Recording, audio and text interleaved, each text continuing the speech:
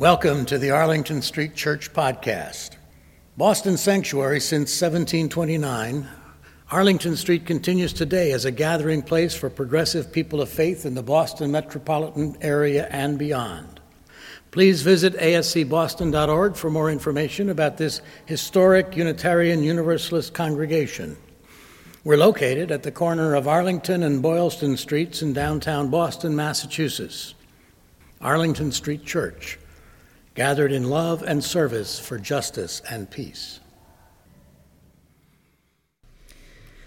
The flash of a bomb, and then another. In an instant, our world is changed. We are glued to screens of all sizes, the false comfort of flashing pixels besieging us with information. The screens consume us. We are consumed by the full catastrophe, the full knowledge and horror. We run on the adrenaline that rises in waves to combat sensory overload, and then we wait and pace, sheltered in place, strangely, willingly, gratefully, imprisoned in our homes, the streets of our post-apocalyptic city empty, while armed officers scour our streets and backyards. Bearing witness to mayhem and heroism, we tilt wildly between bottomless sorrow and tears of pride.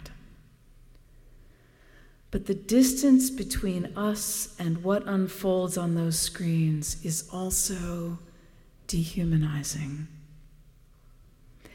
Can you hear yourself think? Can you manage more than bursts of confusion and anger, sadness and grief? Can you feel your humanity?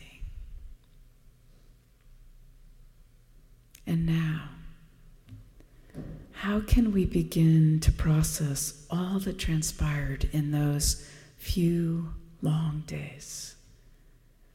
How do we begin to live again in the aftermath of catastrophe? This morning, I want to share a little bit about recovering from trauma. In this time together, let us come to rest and reflect and refresh our souls. After a traumatic experience when our sense of safety and trust are shattered, it's normal to feel frightened, sad, anxious, numb, disconnected, and a little crazy. It's very common to have nightmares and to find it difficult to stop thinking about what happened. These are normal reactions to abnormal events. For most of us, these symptoms will be short-lived. As the shock abates, the symptoms will lift. Some of us, however, get stuck. Post-traumatic stress disorder is the result of remaining in shock. PTSD is characterized by re-experiencing the trauma with intrusive memories and flashbacks, avoiding re-engaging in life, having a hard time feeling anything, having trouble focusing, feeling mistrustful, being hypervigilant, and feeling guilty, ashamed, irritable, alienated, depressed. If you or someone you know is experiencing PTSD, please speak with me or with anyone on the ministry team. It's important to know that there's help, good help, and the earlier you get it, the better. For the rest of us, there are several ways to transform and heal our experience of trauma. And I'm going to share 4 ways that will help. we're already doing the very first thing we can do for ourselves and for one another. Connect. Don't isolate. Be with others. We're here together this morning, and it's critical that we keep showing up. Everyone in this city has a story about Marathon Monday and about sheltering in place during the manhunt that Friday. Just keep telling your stories and talking through your feelings. When Copley Square reopened on Wednesday, patrons bounced from bar to bar, some leaving $20 tips after just ordering one drink. Hotel staff and bartenders patronized their competitors to try to spread the money around. Restaurants sent food to employees at other restaurants that were still cleaning up after the blasts. Connect. I learned this lesson during the AIDS crisis. My friend Ronnie and I were part of a circle of caregivers in the trenches, just eviscerated by some particularly horrible death or shattered by some new diagnosis. We'd all gather and in being together find the strength to carry on. But Ronnie never joined us. He remained detached, dealing with it on his own, in his own way, or so we thought. And then one day, when the worst was over, about 6 months after the discovery of the antiretroviral cocktail that brought people living with AIDS back from the brink of death, Ronnie was in the produce department choosing melons. And in digging through the bin, he uncovered a completely rotten melon. He backed away, stricken, and then turned and walked out of the supermarket. A mutual friend found him curled up in a little ball, sobbing inconsolably. He was incapacitated for weeks. And later, as Ronnie told the story, he just said simply, "The melon was dead."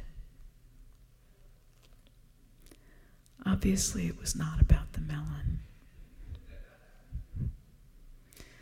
So we can grieve now, or we can grieve later, but we will grieve.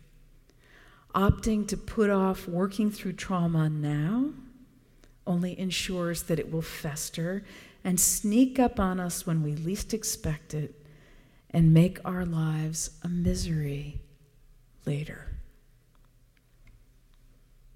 First way we can begin to heal from trauma is connect. A second way is to just say no to alcohol and other drugs. Anything we put between ourselves and our truth, the truth of our experience, will only serve to numb us, to make us angrier and more depressed, and to separate us from each other and from help. Whatever temporary benefit we experience from self-medicating will be outweighed by the ways that over time it amplifies the effects of trauma. Connect. Just say no to alcohol and other drugs. And a third way we can deal with the aftermath of trauma is to get out and get into nature. The night after the bombings, after the healing service here, we filed out of the sanctuary in a candlelight vigil, surrounding the lagoon and the public garden. And while I had envisioned it as a kind of lighting up the darkness, love wins gesture, a gesture of defiance, it was profoundly soothing and peaceful to be outside. American writer and farmer Wendell Berry wrote, "When despair for the world grows in me, and I wake in the night at the least sound in fear of what my life and my children's lives may be, I go and lie down where the wood drake rests in his beauty on the water, and the great heron feeds.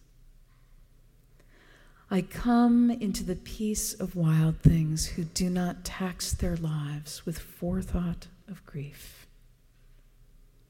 I come into the presence of still water, and I feel above me the day-blind stars waiting with their light.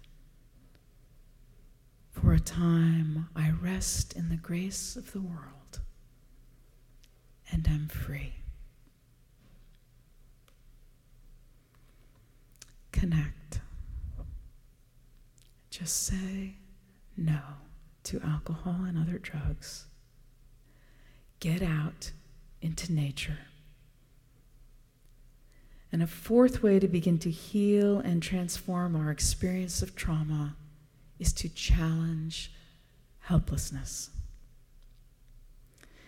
Trauma is the aftermath of having been rendered completely out of control, vulnerable and powerless. It's up to us to muster the will and find the ways to determine to overcome any image of ourselves as helpless or hopeless.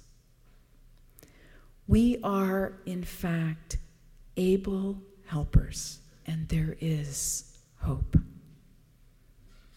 The words of dear Mr. Rogers, of all people, went viral on Facebook.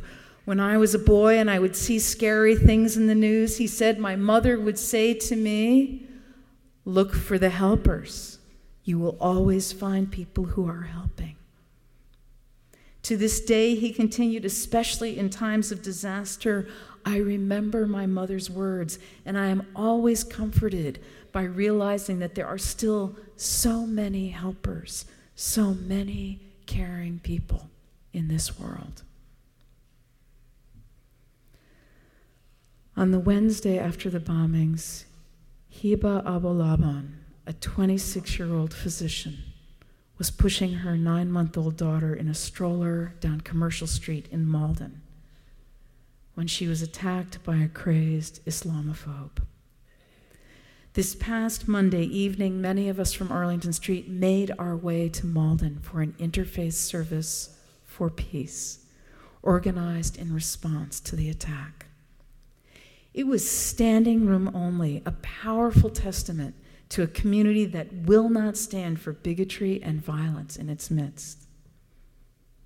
One of the best ways to challenge hopelessness, to feel a sense of agency in our lives again, and to reclaim our power is to show up and be counted.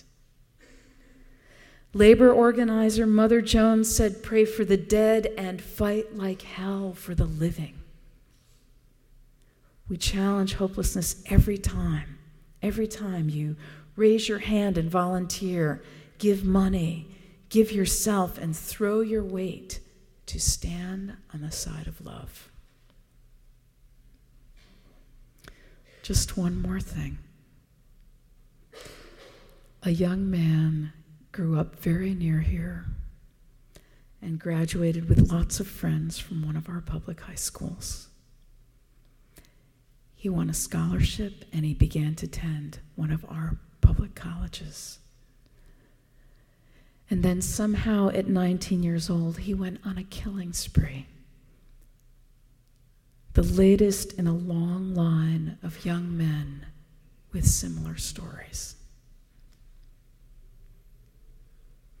Another young man had been missing from Brown University for more than a week and was briefly accused of committing that crime. His body was found in the Providence River this past Thursday, an apparent suicide. His family said this last month has changed our lives forever, and we hope it will change yours too.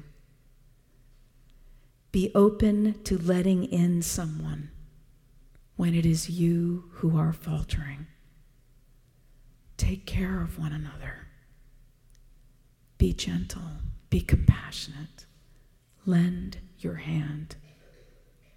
We need it. The world needs it. We may never know what happened to the Boston Marathon bomber or to the Brown student. We may never really know what happens to our very lost boys. But let us search our souls and do what we can to do better by them and by our children who are, after all ours. We are called to stand on the side of love. Beloved spiritual companions, our world is changed. We are changed. As we and the city we love begin to heal, may we remember to connect. Just say no to alcohol and other drugs. Get out and challenge helplessness. May we be changed for the better. May we stand on the side of love. Amen.